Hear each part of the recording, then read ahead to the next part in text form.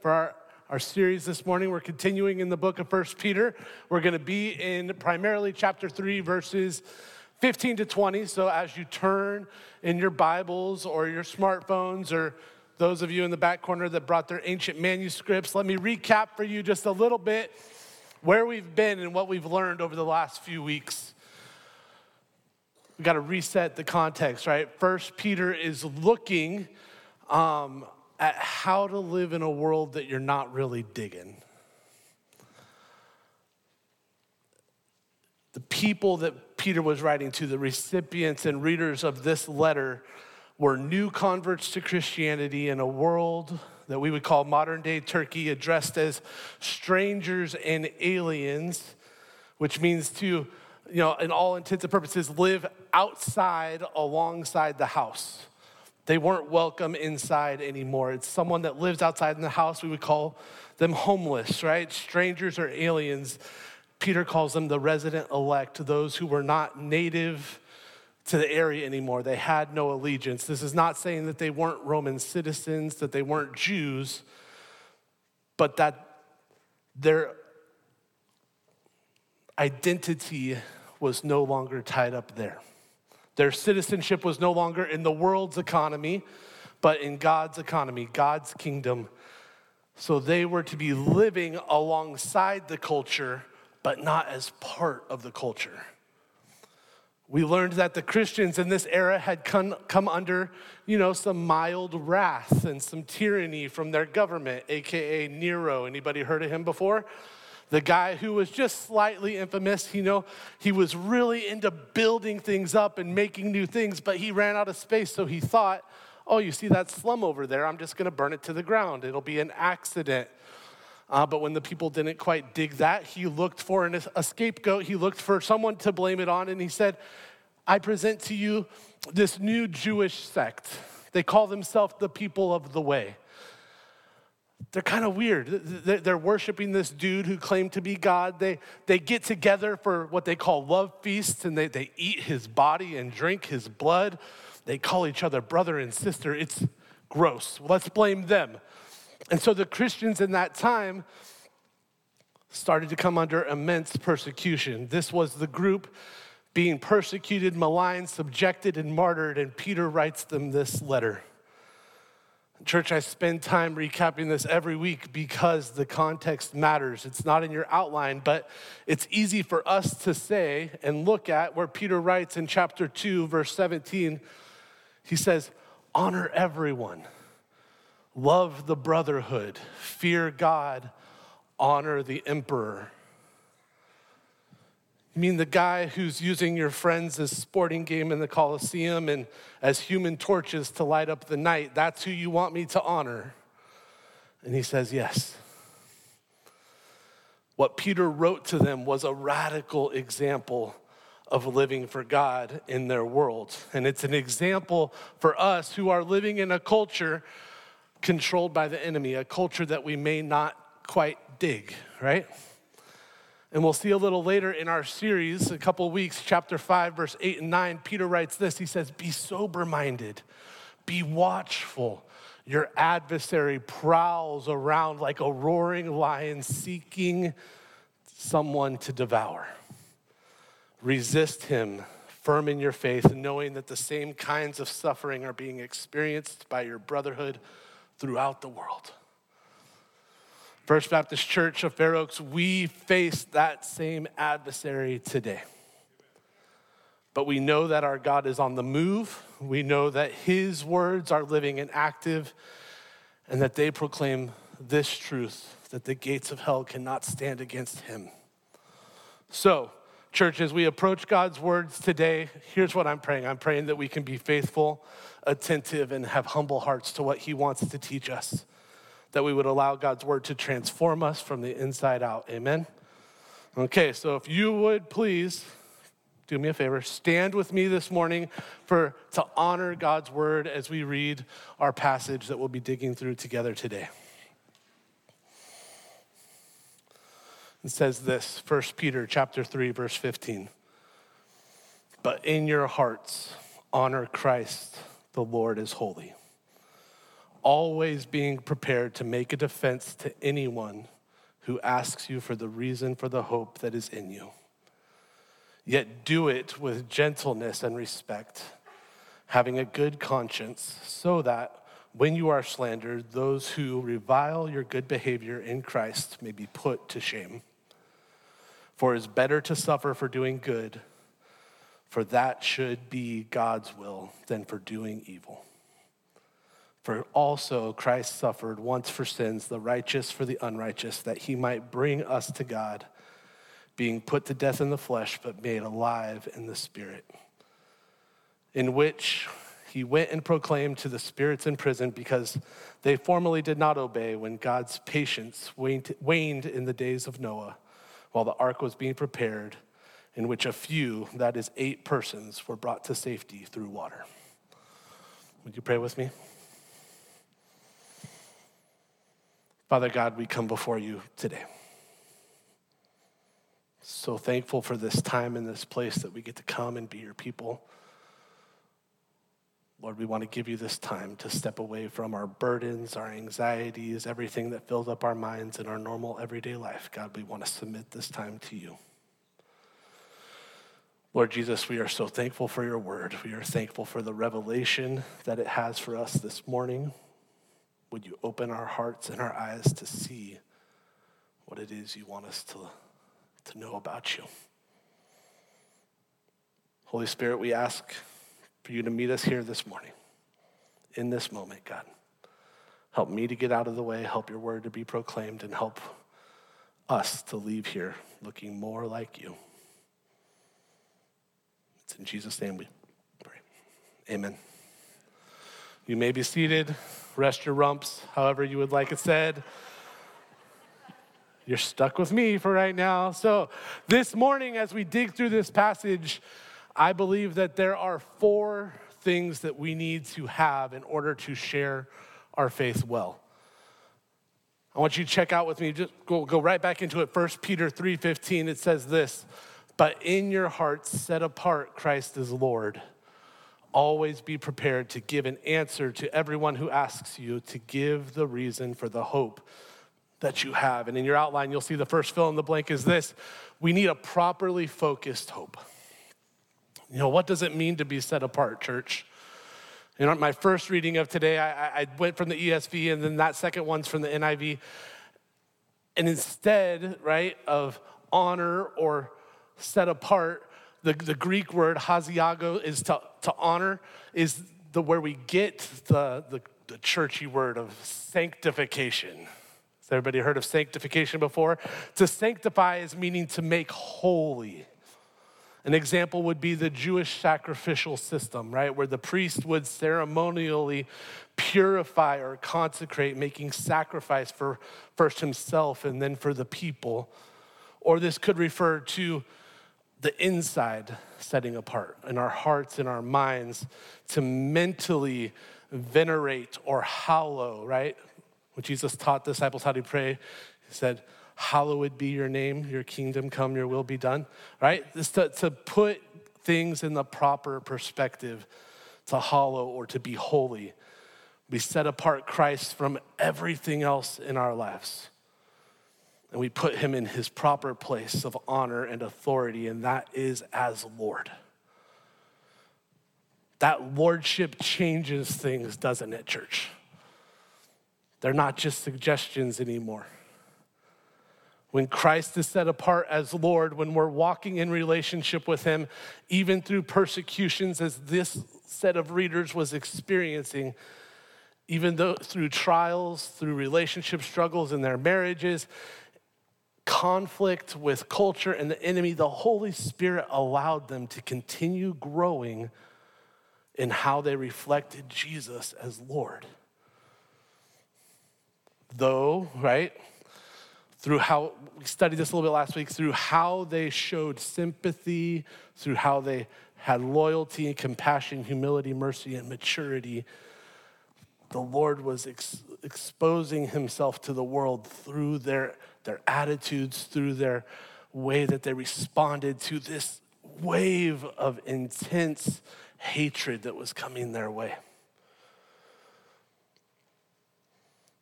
because their living testimony, verse 15 says, that they needed to be prepared to give an answer. Because people were beginning to ask them, you look like you're going through a really tough time. Why are you so hopeful? What is the reason for the hope that they had? Because even being in the midst of being maligned and persecuted and slaughtered, the Christians were displaying an unyielding and infectious hope. So let's talk about the Christian faith story and where we put our hope. There's multiple ways to share your faith story. You know, we all want to be able to look back at our testimony, right, and tell people how we came to Christ. That's our historical faith story when we look back towards the past and we are able to share with everyone, you know, this is me before God, this is when I met God, and this is how he's changed me now. And if you guys don't know much about me, because I'm not up here a whole lot, my faith story is this. I'm gonna cough, so I'm gonna mute this real quick. You're welcome, especially those of you online. I was born into a Christian family, son of a Southern Baptist pastor. Been going to church since the moment they would let me in the doors.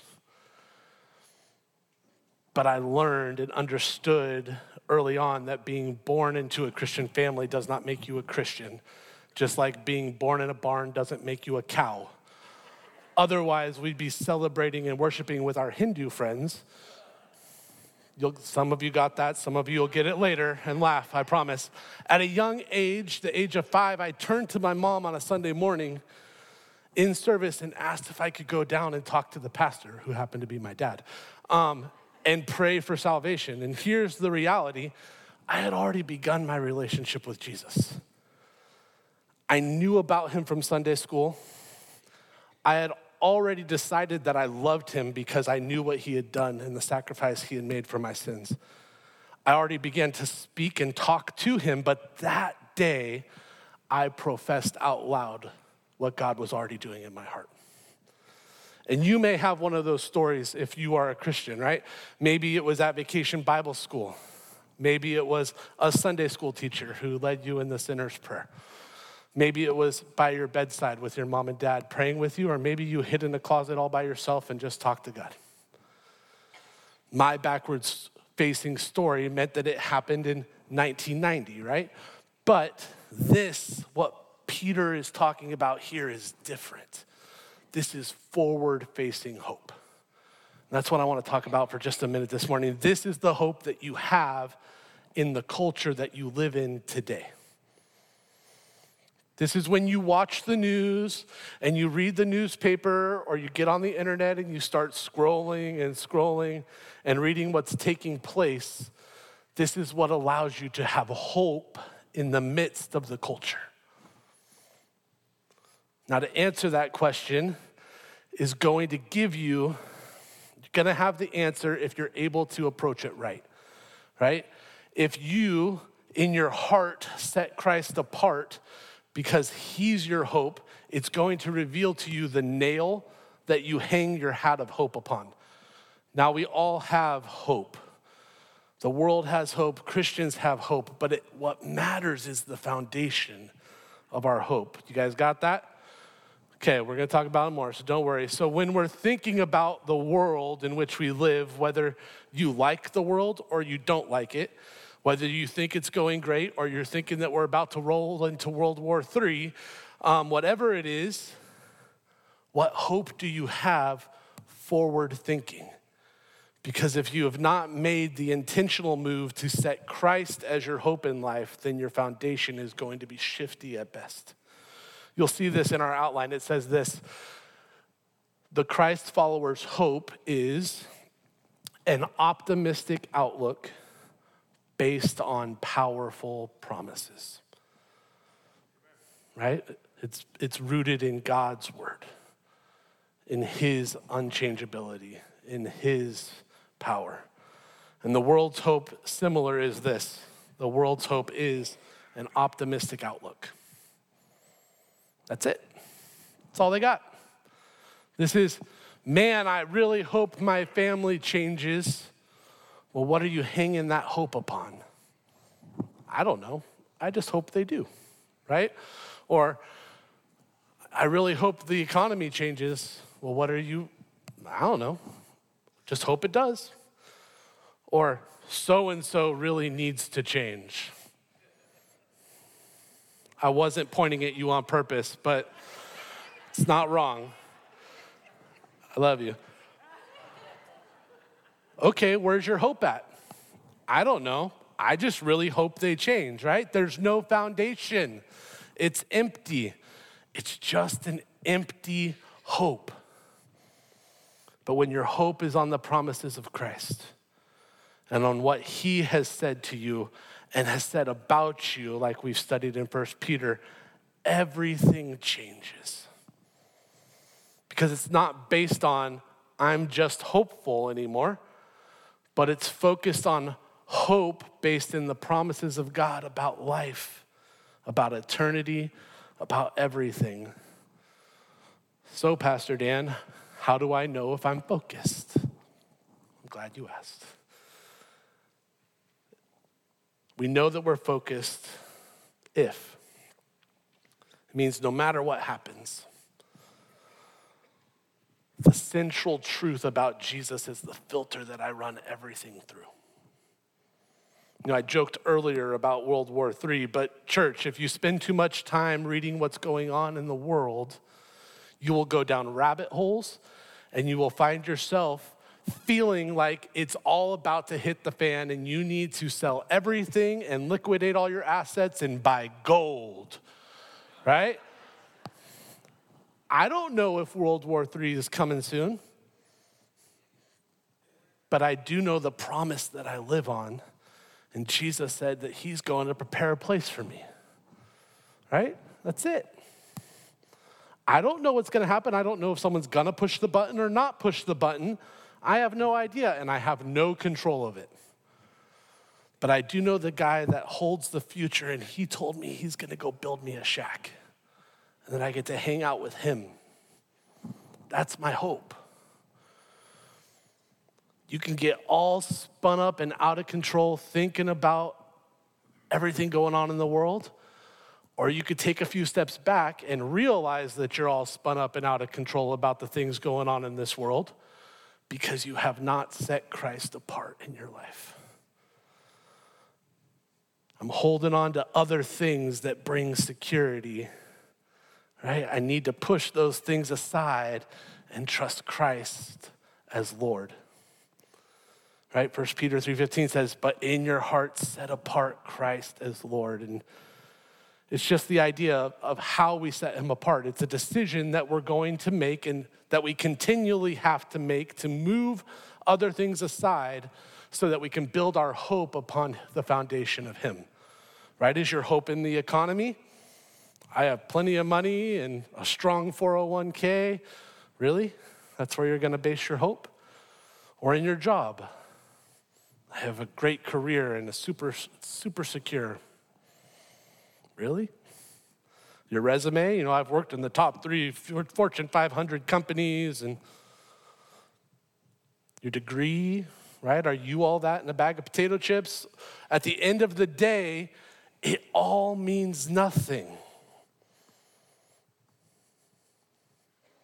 But it is a warning to you and me that our foundation has to be the right foundation, or else it can all be gone in an instant. At the end of the day, it can be taken from us and removed like that. And it's not just sinners. In my small group, we're studying the book of Job, a righteous man who honored God in all that he did. It's taken away like that. 1 Peter 3:15, always be prepared to give an answer to everyone who asks you the reason for the hope that you have. In order to share our faith, number 2, we need to have individually prepared reasons. Peter says it this way, you have to be ready to share The reason for the hope that Dan has. Not you guys, but you. Whatever your name is, insert the blank. The reason for the hope that you have. And here's the beauty behind it. You don't have to have a theological degree. You don't have to know Greek, Hebrew, Latin. You don't even have to know King James. That's a joke too. It's funny, you'll laugh later. Peter is simply saying this. This is the reason for the hope that you have. So what is it? What is the verse that you live by, right? What's the thing that God uses in your life to prepare you to go and face the world? And what's interesting is that this passage says that the world's gonna come to you. This isn't you standing on a street corner. This isn't evangelism, door knocking, going around, handing out cards or pamphlets. Those are good things to do. But this verse tells us that they're gonna come to us and they're going to ask what the reason for the hope that we have in the future is. And that you're gonna be prepared to say what it is, right? It isn't based on your personality. It isn't based on your knowledge or your popularity or how witty or fast you are at coming up with answers. I wish that was a spiritual gift, but it's not. It's not based on any of those things. It's just based on the hope that you have. The hope that God has placed in you through Scripture and by experience. For example, let's just say you're a single mom. And I will say right now, I'm not a single mom. I am so thankful for my wife, Liz. We have 2 little boys, 5 and 2, and we barely get it done with 2 of us in the house. Those of you who walk that road where you are carrying that burden, God bless you, because that is so much. But let's just say you're a single mom and God gives you a verse. Psalm 68:5. God is the father to the fatherless. And it's just the verse that you choose to live by when you're having a hard time, when you're alone, when you're really in need, and you lean into God, you remember that he is the father to the fatherless. And in his timing, he brings someone along into your life that's gonna be struggling in the same reason you are. And you'll be prepared to share your reason for hope, that God is the father to the fatherless. And that's gonna be exactly the truth they need to hear. And all you're gonna say to them is, God is the father to the fatherless. And it's gonna speak to right where they're at. Or think about the person who lost a job, right? Maybe you've lost a job before and you've seen God be faithful and you've trusted him through a season of process and change. And you remembered how you learned in Matthew chapter 6 that if you seek ye first the kingdom of God and his righteousness, then everything else will be added unto you. So when God brings into your life someone that says, man, I thought I had a bulletproof job, but I just got pink slipped. I have to go home and tell my wife and I don't know what I'm gonna do. You're gonna be able to share with them this promise that God has used to help you through a similar season. Not in a, you're a big dummy, I've had it way worse than you, stop feeling those feelings and trust God kind of way, but rather the ability to come alongside and gently remind them of God's unconditional love for them and the promises of his word. And here's the important part, church, that's all you should be giving them in that moment. The reason for the hope that you have. They don't need to know the deep, truthful meaning behind the book of Habakkuk. They don't need to understand and be given a 7-part series on how the prophecy in Daniel is so awesome, because Daniel prophesies about the exact number of days between Nehemiah would go back to rebuild the wall of Jerusalem and when Jesus would ride in on a donkey on Palm Sunday. They don't need to know that, even though it's awesome. They need to know the reason for the hope that you have. They just need the truth of how Jesus can walk them through the storm that they are continually and currently being relentlessly beat down by. the best reason that I can give are the promises that mean the most to me. That's your next fill in the blank. Just don't want you to miss it. So how do I get prepared, Pastor Dan? Well, it goes on to tell us, 1 Peter chapter 3, verse 15 and 16, but do this with gentleness and respect, keeping a clear conscience so that those who speak maliciously against your good behavior in Christ may be ashamed of their slander. See, the people that disagree with you are going to come to you and ask you for the reason for the hope that you have. And can I say, church, that this isn't your chance to say to them, well, you've made your bed, so now you got to lay in it. No, this is the opportunity to point them towards Jesus. Church, you can have firm beliefs and not be a jerk about them. The third thing we need in our outline is this. We need sincerely expressed gentleness. This played out for me before I was working at the church full time. I was a truck driver. Anybody ever been in that world before? Truck drivers are a special breed. They're right up there with plumbers and sailors. And they didn't understand me because they were all truck drivers for a living, and I was truck driving to pay the bills while I went through Bible college. So they wouldn't understand when I was like taking a day off, not for vacation, but to go sit in the school library and write a paper. And so they called me preacher boy. You know, the fun razzing that happens in the workplace. And there's this kind of razzing that happens, but eventually, by God's grace, because I was able to continually be faithful in my actions and in my speech, like we studied 2 weeks ago, my life spoke to them in a way that though they still called me preacher boy, they'd privately come to me when I was back at the dock, or they'd call me and be like, hey, where are you taking your lunch break today? I need to meet up. I need to talk about something. And they'd ask for advice and for prayer, and I was just so humbled that preacher boy got to be there.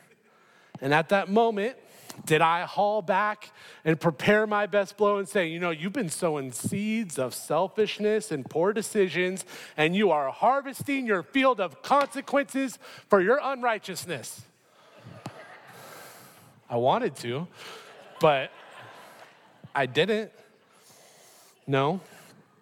I shared with gentleness and respect the promises of God's faithfulness in my life that I felt best fit that situation that we were walking through.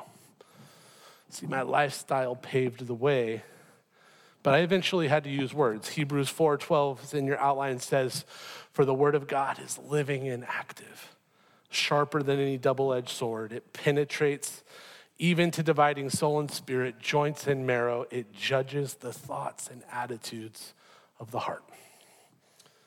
See, in those moments, I wanted to tell them everything I thought they were doing wrong. But what I was called to do was just point them to Jesus and point them to God's word, the thing that's powerful and effective, the thing that could dig into where their true hurt was and do work that Pastor Dan's advice or preacher boy's advice wouldn't get to. And I'm always amazed in those moments how God always shows up and gives us the right words to say. Anybody been there before? It's amazing how much scripture you can recall when the Holy Spirit's speaking through you. Words powered by the Holy Spirit, ready to cut to the heart of the issue and produce growth in the life of the one that he has prepared the soil. 1 Peter 2:12 says it this way, live such good lives amongst the pagans that though they accuse you of doing wrong, they may see your good deeds and glorify God on the day that he visits us. This is completely contrary to the picture that our culture is painting our world in right now. You know, the media wants to tell us that God is dead, that no one wants to hear about your faith or your Christian dogma. But I'm here to tell you, church, that that's not true. when we live out our faith, people see. And people will see the unnatural peace and joy that you have in the midst of everything that's going on. And they will ask you, who or what makes you different? Okay? So how do I know if my attitude is right? 1 Peter 3:20 goes on to say this. God waited patiently in the days of Noah while the ark was still being built. In it, only a few people, 8 in all, were saved through water. The fourth truth we need to have to be able to share our faith outwardly is this. We need courageously maintained confidence. Let me explain what I mean by this confidence, because it's probably not what you think it is. This is not arrogance. It is not cockiness. It is not, I know God saved me and you better listen to me. It's understanding that there are people that God is going to send your way, that you may be the only Christian they really know. And you're probably the only one that has this opportunity to speak into their life. I can't do it. Your great Aunt Sally, who's the best Christian you know, can't do it. God's put them in your life. And he's given you the opportunity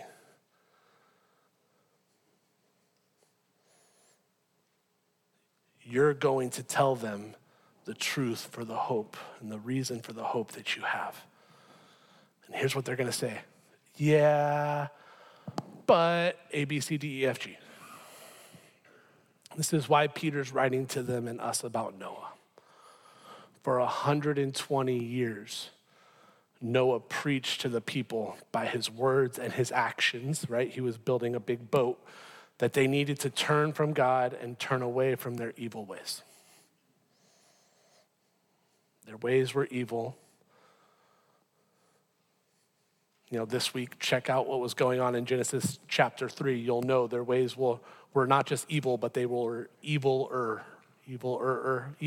I don't know. The illustration of Noah reminds us of something, though. This is in your outline.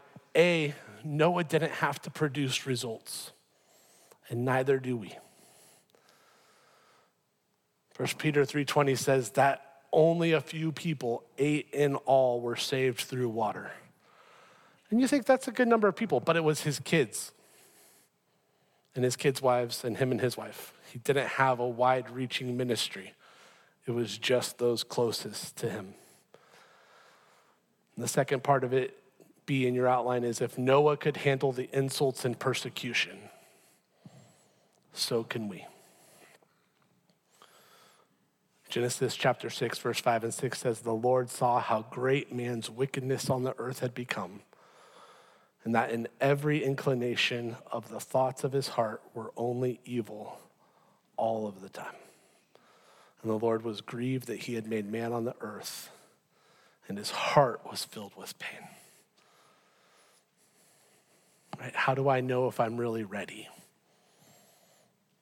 How do I know if I'm ready to share the reason for the hope that I have? And here's what I'll tell you. If you spend the majority of your time watching, listening, reading, etc., and your first reaction is, oh no, then your hope's in the wrong place. You're not living in, rather you are living in the culture rather than alongside it. You're living in the world's economy rather than God's economy. You're still in the house when you're called to be outside. According to the world's economy, rather than God's economy, means that when things come up, when trials hit, I'm freaked out. And I'm not saying as Christians we don't worry. We're supposed to be good stewards. We're called to stewardship. We're called to think ahead and plan and make plans, but it's not supposed to eat us up all the time. What it means is your heart was just on the wrong focus. Reality is this, church, no matter what the world is going through, God's grace is sufficient. He's built a shack for you. He is faithful in every moment, in time and situation, if you are willing to seek him first. You may not be in control, but you can know the one who is in control of it all. As long as you, in your hearts, set apart, Christ is Lord. Amen? Let's pray. God, I pray over my friends and my family this morning. Lord, thank you for allowing us to come together, to identify where and in who or what we've been placing our hope, God. God, help us to train our hearts to set you apart as Lord. Sanctified and honored as you deserve. Help us not to cling to our distractions or our worries or our concerns, but to live alongside the culture, showing them that there's a better way and that that way is in you. Jesus, we love you. Thank you for being a good shepherd, a gentle shepherd, a patient shepherd. We have so many reasons to have hope and confidence in you. Help us to reflect you more, Jesus, to everyone that you put into our path. It's in Jesus' name we pray. And with every eye bowed, every eye closed, every head bowed, if you've never taken that step, like I talked about my faith story of putting my faith and trust in Jesus. If you haven't taken that step and you're feeling called to this morning, I would just want to give you the opportunity to pray with me. You say, Lord Jesus, today I admit that I'm a sinner, that I've missed the mark. And Lord, I believe that you are the Christ, the Son of God, that you've died on the cross and rose again. Lord, today I confess you to be my Lord and Savior. Lord, thank you for loving me. Thank you for making me a brand new creation in Christ. I love you, Jesus. Amen.